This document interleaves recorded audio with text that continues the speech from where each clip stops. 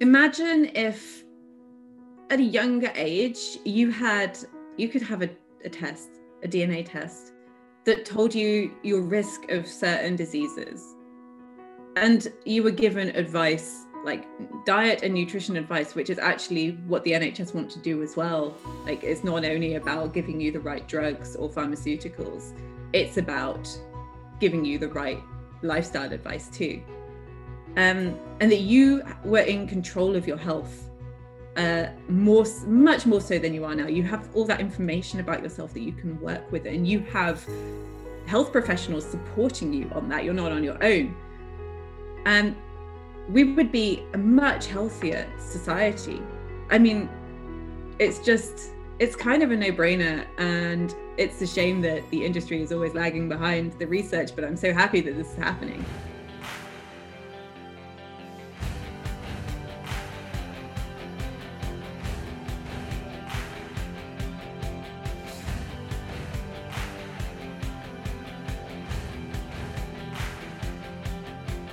Hey everyone, welcome back to Creating a Vegan World. Today we have Ellie Busby, and she's the founder of Vojo Health, and she is doing DNA testing to try to identify the perfect diet for you, where diets don't work for everybody the same. So this is a new industry that's coming out. There's a lot of research behind it. So I'm really excited to have her on the show and introduce you not only to her business, but the industry as a whole. So thank you for joining us, Ellie. Thank you for inviting me. Cool. So if you just want to jump right into what is the problem that this industry is solving and the problem we'll have that you could help solve? So the biggest problem is that there's no one diet fits all. And when we say diet, we don't mean like a weight loss diet or something like that. We mean the food you're eating that's right for you. So we can see this mostly in a vegan diet because there are lots of nutrients which are a bit harder to get from a plant-based diet. So we can really see that actually some people are very well suited to a vegan diet and they find it easy. And then other people find it more difficult straight away, or they might find it okay for the first few years and then find it difficult later on. And the main problem is, it's difficult to track all your nutrients all the time, see if you're getting everything you need. And even if you do that, how do you know that that's right for you? So exactly like you said at the beginning, we're all different, and figuring that out is really hard. And the number one reason that people give up on a vegan or a plant-based diet is because of health issues. They experience health problems, which sounds crazy because we know that a vegan diet can actually help a lot of health issues, chronic health conditions like diabetes and heart disease or whatever else. But instead, people then experience things like anemia or fatigue, or they're hungry all the time. So they're still giving up. They're swapping one health issue for something else, and that's the main reason people give up. And that's really what drives me. Definitely. And from other people I interviewed on this channel and from my personal experience, it's hard to find the right nutrition advice in general. So there's a lot of people who are social media influencers. They might not have a nutrition background. And then a lot of doctors, they're not trained in plant-based nutrition. So there's a lot of confusion out there. And speaking to Lisa Simon, she's a registered dietitian in the UK, and she focuses on people with gut health issues, where some people, they don't react well to like beans and other things like that. So it's really cool what you're doing. And I think one thing you might want to add or elaborate on, there's a study where like identical twins could have different reactions to certain foods, and there's research about that. Do you want to talk more about the solution as well as the research behind it? Yeah, for sure. So obviously, if we're all different, then the solution to these dietary issues is personalizing your diet. How do you do that? Well, there are a lot of studies on what can determine which foods work best for you and which foods don't work for you and which nutrients you need more of. And I think the study you're referring to is the PREDICT study, where I think it's from University College London. They took a lot of twins, identical twins and just normal people, to see what was determining the differences between their metabolism and like their body's responses to food. And they found that genetics do have quite a big impact on certain areas, but also the gut microbiome has an impact. So the level of bacteria in your gut, how they metabolize the different foods, have an impact on your on your triglyceride levels, on your basically the fats that are in your blood, whereas your genetics have more of an impact on your glucose levels, like how you respond to the carbohydrates that you're eating.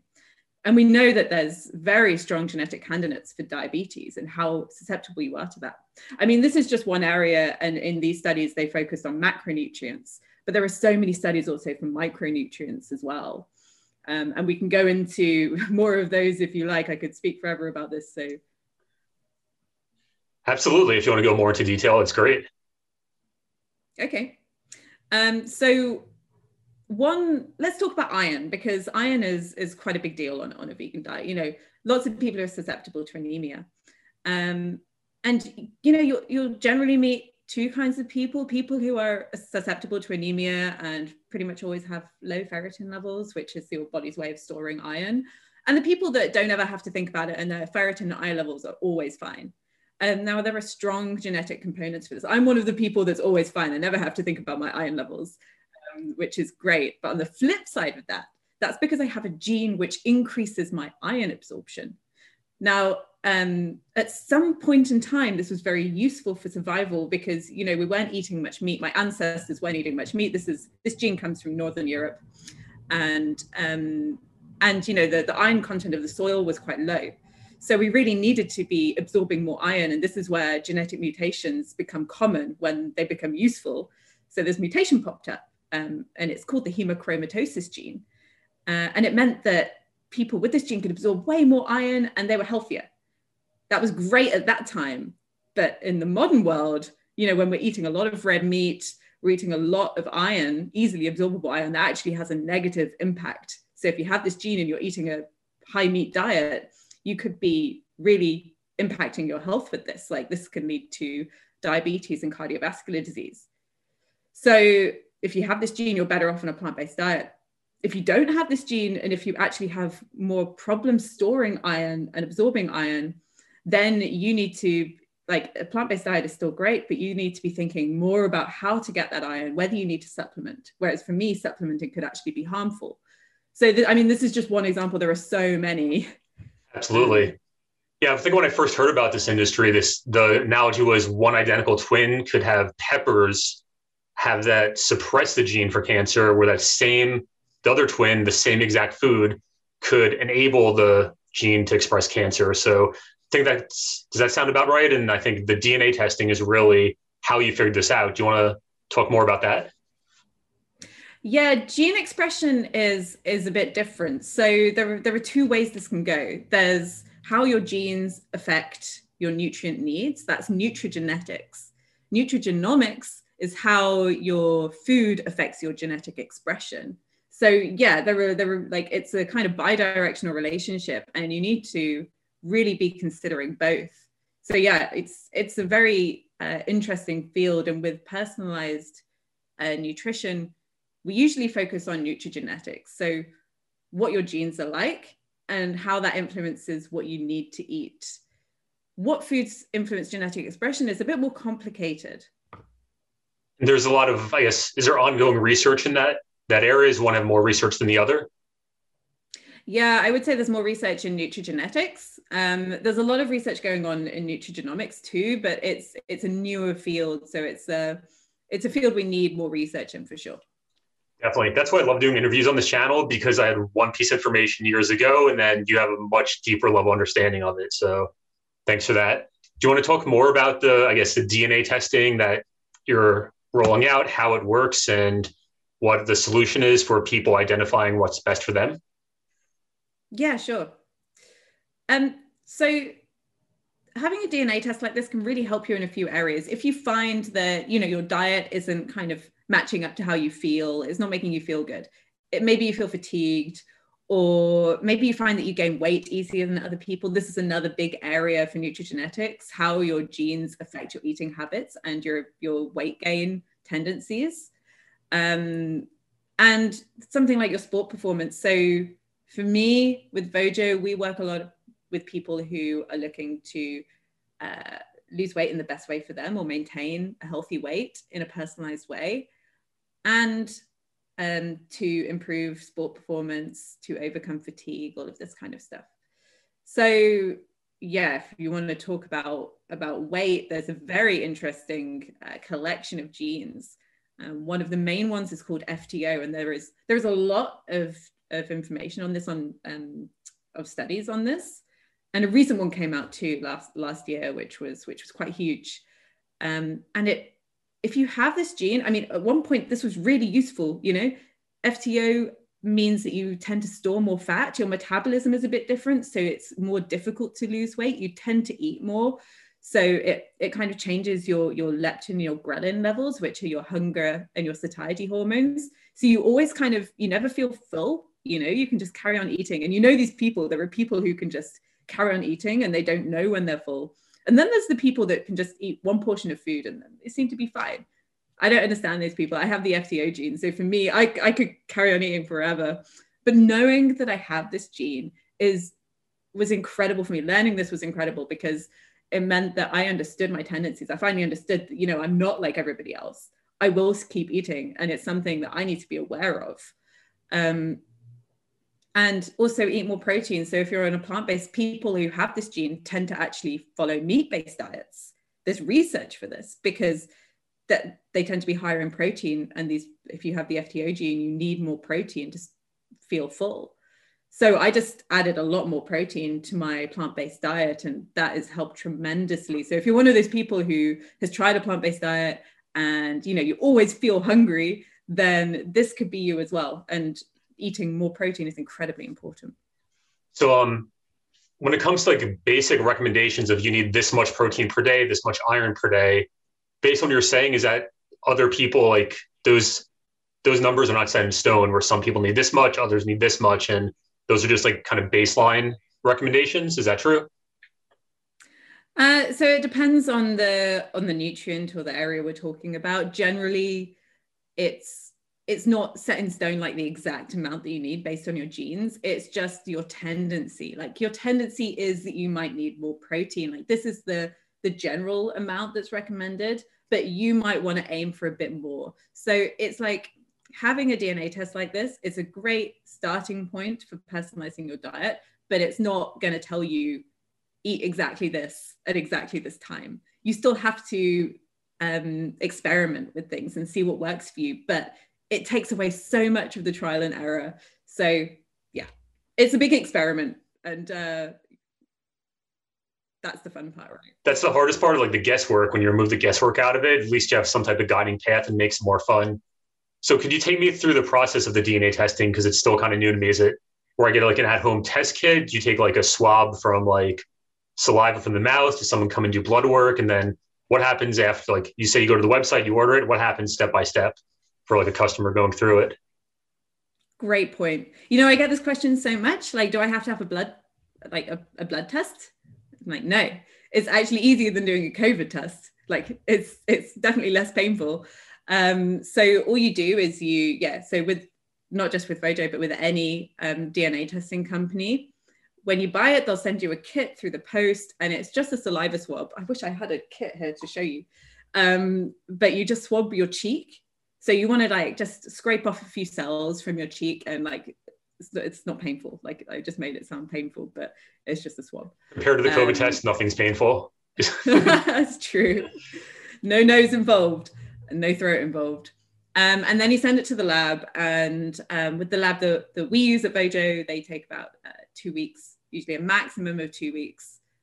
If you go with someone like 23andMe, it can take like 6 to 8 weeks, because especially if you're in the UK or Europe or somewhere, because the lab is usually quite far away. So yeah, it takes for us up to 2 weeks, and then we get the raw data back, which then goes through our algorithm, which uses the most recent research to give you your results. Definitely. Like the results that come back, is like, for example, you're saying the iron, where you need like, does it give diet recommendations, or what exactly would I get? Yeah, so with our results, we take you through the most important nutrients: B12, folate, iron, zinc, magnesium. Like there are 12 main nutrients that we go through that tend to be more difficult to get on a plant-based diet. And we tell you your tendencies, we tell you about your genes. And then we have 7 sections to our report. So nutrients is one, We have a sport report, which tells you how to fuel and like how to optimize recovery if you're into sport. Or a metabolism and weight report. So it tells you, explains to you your genes related to weight management, and how you can optimize your weight management in a personalized way. A disease risk report as well. So things like your risk of diabetes, but also some genetic conditions as well, like hemochromatosis, what I talked about earlier with the iron, your risk of Alzheimer's disease, which has a very strong component to it. And, it shocks me how this isn't widely available from health services, like having this DNA test to see if you're at much higher risk of Alzheimer's disease, because dementia is one of the main diseases which we have a problem with nowadays. And knowing this, could change people's lives. So that's one of the main things we look at. What am I forgetting? There's a few others. Definitely. So I know like in the past, it was like if your parents have a certain disease or something, it makes you more prone to it, but this could give you more like the exact information, more raw information. Is that right? Yeah, exactly. Like if you have a family history, you can already get some idea of what you're prone to. For example, on my dad's side, there's dementia. On my mum's side, there's diabetes. But you don't know from that exactly what you've inherited, because, on my mum's side, there are diabetes genes, but on my dad's side, there aren't. So I could be lucky. And it turns out like I'm lucky in a way. I don't have the diabetes genes, but I do have the Alzheimer's genes. So, It's like, it's still important to know what you've actually inherited. Definitely. And I think it goes back to what we were saying before, the two types of testing, where let's say you have the Alzheimer's gene. Does it give you enough information to this point where you know what you could do about it at an early age to help prevent it? Yes, there is so much research on this gene. You would not believe it. There is so much. And you do really need to start early. There are lots of recommendations on what you can do, dietary and lifestyle. Some of them maybe not be manageable, so if you have the Alzheimer's gene, it turns out that it seems like a ketogenic diet is the best thing you can do. We have research on this. And no research is ever conclusive, but there is strong enough evidence to try it. However, if you're following a plant-based diet, a ketogenic diet could be quite difficult. So just increasing your fat intake is one thing you can do, and reduce your carbohydrate intake, or like your refined carbohydrate intake, because if you have this gene, your brain is not good at dealing with glucose and sugar. It's much better at burning fats for fuel. So that's just one thing. Also, obviously, omega-3, you need to start early. Like, there's research that shows that this helps, but when you give old people omega-3 who already have dementia, it doesn't help because it's too late. You need to start actually in your 30s and 40s to have the best chance of having an impact. I have the omega-3 supplement in my cabinet, and I haven't taken it in about a month. So thanks for the reminder on that. So it's really cool on the customer side. And as this channel, I interview like the bigger picture things. So the industry as a whole, like you mentioned on our last conversation, where there's a lot of research that's been around for many, many years, but it hasn't been until like recently before I really even heard about it. And I'm kind of in the know on a lot of things. So besides like spreading awareness for this industry, what other opportunities are there for people who might want to get involved? Maybe they're entrepreneurs, investors, or they're just interested in helping the industry grow. Yeah, I mean, there is so much opportunity in this sector, especially, I don't know about Australia, but in the UK, we're kind of at the forefront of genomics research, especially because the NHS are funding so much of it. So we have the UK Biobank, which is a huge collection of genetic data from a huge sample of people. And this is used all over the world by people studying nutrigenetics. And also the NHS are planning to launch their personalized healthcare service, which takes into account genetics, things like the Alzheimer's gene, things like your genetic tendency to develop diseases. They're planning to launch this like in the mid 2020s. So this is happening soon. And it's it's just really, really cool. So, you know, there's lots of opportunities for scientists to use the UK Biobank, this data set, but there's also opportunities for more companies to come up and utilize all this data that we have. The limitations I see in this sector so far are the fact that, okay, so when a few years ago, when these DNA testing kits became available, there were some people that tested them from a few different companies and compared the results. You can read some of the reviews online, and a few of them are like, well, I got different results from these companies, so what's that about? It doesn't make any sense. And, you know, it's true, there isn't any standardization for these private companies. There's no standardization in terms of how they interpret the results. It's just up to them what studies they use. And I looked into a few of these companies. I'm not going to name names, but because I was interested in how they ended up with different results. And it turns out that some of these companies use very poor quality studies to give results. So, for example, some companies were using animal studies to back up their claims. And it's like, animal studies are a great start for science, but in my opinion, you can't use them to give people recommendations for what they should do with this information about themselves. Because, you know, a lot of the time, the dietary needs of a rabbit or a rat are very different to humans. So you just can't do this. So I feel like a big opportunity would be if there was a kind of standardization, a body who would standardize the results or at least certify the recommendations that these companies are providing. And not only would that level the playing field, it would mean that people are getting good results that they can trust. And, you know, the last thing we need is more bad recommendations in nutrition. I think, you know, there's enough on the internet for people to deal with. Oh yeah, filtering through that's largely impossible. And yeah, I interviewed a bunch of people. I've been doing a lot of research on like the medical research studies, diet research studies. And one of them, I guess, he did the broad study where it shows the plant-based diet was the one diet that is shown in the study to lose weight without restricting calories or exercise. So that's Dr. Luke Wilson. He's on my channel here, but I interviewed some other people that said interesting facts where there's a lot of research studies showing about how much omega-3s you need or different things like that. But most of the sample size was based on omnivores, people who eat meat. Whereas they say when people switch to a plant-based diet, their microbiome and everything is different. So different studies, like they might be flawed from the beginning. So it's really good to hear that you're in tune with that and looking for making sure you get the right information. Yeah. Yeah, microbiome is extremely interesting. You're right. Like your gut bacteria can change, you know, within a week. There are studies that show when you go on a 2-week holiday and you come back, your microbiome is completely different. You know, it doesn't take long for this to happen. So you're totally right. We need to take this into account when we're looking at nutrition studies. Absolutely. So if I'm on a plant-based diet and I do this type of test, I want to make sure the study comes from that, whereas other people might have different information. So there's a lot of opportunities. So I guess with the promotion, with companies starting, with the research, where everybody can get involved.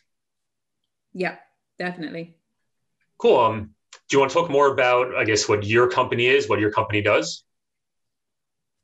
Yeah, sure. So at Vojo, our mission is to be the kind of one-stop shop for plant-based nutrition and health. So there is so much information out there for people who are going plant-based, who want to make the change. But there's really not much good support or information for people who have already made the change and want to support their health or want to optimize their health or want to overcome the issues associated with being on a plant-based diet for a number of years. So yes, we offer personalized nutrition, we offer DNA testing. We're soon going to be launching a crowdfunding campaign to launch a blood testing service as well. So not only can you look at your genetic tendencies, you can then track those changes that you make in your diet by looking at your blood, which is much easier than, you know, it's easier to have a blood test every 6 months than it is to track your nutrition intake and subjectively how you feel every day. So yeah, think like the idea is Healthline for Vegans breeds with Thriva for vegans. I don't know if you've heard of Thriva actually in Australia, or New Zealand, but yeah, the information that you need, plus the personalized aspect as well to monitor your vegan health. Great. And what's the website? Can you spell it out for people listening to this? Yeah, so Vojo is VOJO.health. So yeah. Great. I think I have two more questions lined up. So the name of the channel is Creating a Vegan World. I'm filming Creating a Vegan World documentary. So how does this help us in creating a plant-based or vegan world? So as we mentioned before, one of the biggest issues is people running into issues on a plant-based diet, like health issues. For example, anemia, fatigue, inflammation issues, brain fog, just not feeling cognitively there. These are all issues, or like even your hair falling out. These are all issues that people face. And, a lot of people blame it on the diet and they give up. Fair enough. But what if you could make your diet suit you, to your genes, to what you need? And this is where Vojo comes in. The way that Vojo supports a healthier plant-based world, or even personalized nutrition in general, is by supporting the people who are already making that change to make it sustainable. There is so much, as I said, there's so much support for people making the change. There's not much support for sustaining it. So that's how I see Vojo's role in creating a healthier plant-based world. That's amazing. I love that you're doing that, because as a vegan, I want to set a role. So if I want to help promote veganism or plant-based eating, I want to make sure I'm in good health, where some people, they might not get the right nutrients, or I might overindulge in junk food. So knowing what is best for me, that's really great that you're doing that. I just want to maybe throw in one more question where I didn't write down of my list of questions to ask you, but in the bigger picture things, you say the government in the UK is rolling out these tests through their health system. What's the ideal version of the world? Like, what will the world look like when this is fully rolled out and I guess the mission of the industry is achieved? Imagine if at a younger age, you could have a test, a DNA test that told you your risk of certain diseases. And you were given advice, like diet and nutrition advice, which is actually what the NHS want to do as well. Like, it's not only about giving you the right drugs or pharmaceuticals, it's about giving you the right lifestyle advice too. And that you were in control of your health, much more so than you are now. You have all that information about yourself that you can work with, and you have health professionals supporting you on that. You're not on your own. And we would be a much healthier society. I mean, it's kind of a no-brainer, and it's a shame that the industry is always lagging behind the research, but I'm so happy that this is happening. Yeah. That's great. Yeah. I always look to the future, 20 years, 30 years in the future, the industry will catch up to the research, everything get out there. And I love hearing these stories. So sorry for throwing a little curveball there, but that's amazing. Cool. Is there anything else you want to talk about before we wrap this up, or? I don't think so. I have a question for you. What would you find most interesting? Or what would you want to discover from doing a DNA test like this? For me personally, great question. I know I've tested low in B12, very low B12 levels as a vegan for 3 years, and even before I went vegan. So understanding, the thing I found most interesting was you said like the history of it, where like you said in Northern Europe, most of your ancestors didn't eat a lot of meat, so you absorb iron, you have that genetics, and there's different mutations. Figuring out those things, that's the most interesting. But I guess at the practical level, it's why is my B12 getting low? And of course, I wasn't supplementing at the time. I'm just curious about everything. It's really interesting. I guess. Cool. Yeah. Do you supplement now? Yeah, I take a 1,000 microgram B12 tablet every day. And then I was taking vitamin D for a while because I was really low on that. But the other than that, I got my blood tests, I think a year and a half ago. And those were the only two big things. I think my iron was borderline low, but still within levels. Mm-hmm. Yeah, that's super interesting. But yeah, go ahead. Well, I was gonna say other interesting things is like about like family history of things where I know if parents have high cholesterol, high triglycerides, blood pressure issues, or things like that, is it truly genetics or is it lifestyle based? And there's ways to figure that out. So if my father has high blood pressure, am I destined to walk that path as well? Or will my plant based diet take me off of that? Or if there's other things I could do? When you mentioned getting those results in the test at the young age and knowing what you could do, empowering people, that's what I find the most interesting.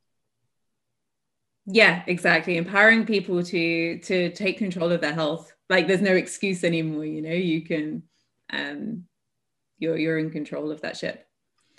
Absolutely. And you're gonna say anything, you're gonna say something before I cut you off? No, I was going to say that with high cholesterol and things like that, there are usually loads of genes which contribute to this. Sometimes with high cholesterol, there are a couple of genes which are very strong predictors of high cholesterol, but that's usually when it starts at an early age. You know, there's a very strong component. But other than that, there are a lot of genes which contribute. For example, the Alzheimer's gene is one that contributes to high cholesterol as well. So yeah. What about certain things about certain cravings? So like personally, I crave fatty foods like potato chips or fried foods, things like that. Other people crave sweet foods. Do you know if is it a microbiome thing? Because I ate a lot of like potato chips in the past, or do you have any information on that type of thing? Yes. So there are genes associated with your taste preferences. So, and also with how much sugar you consume. So there are people who, you know, they don't have genes related to blood sugar imbalance, but they have genes related to sugar consumption. So they tend to eat more sugar and enjoy the taste more of sugar. The same as with fat.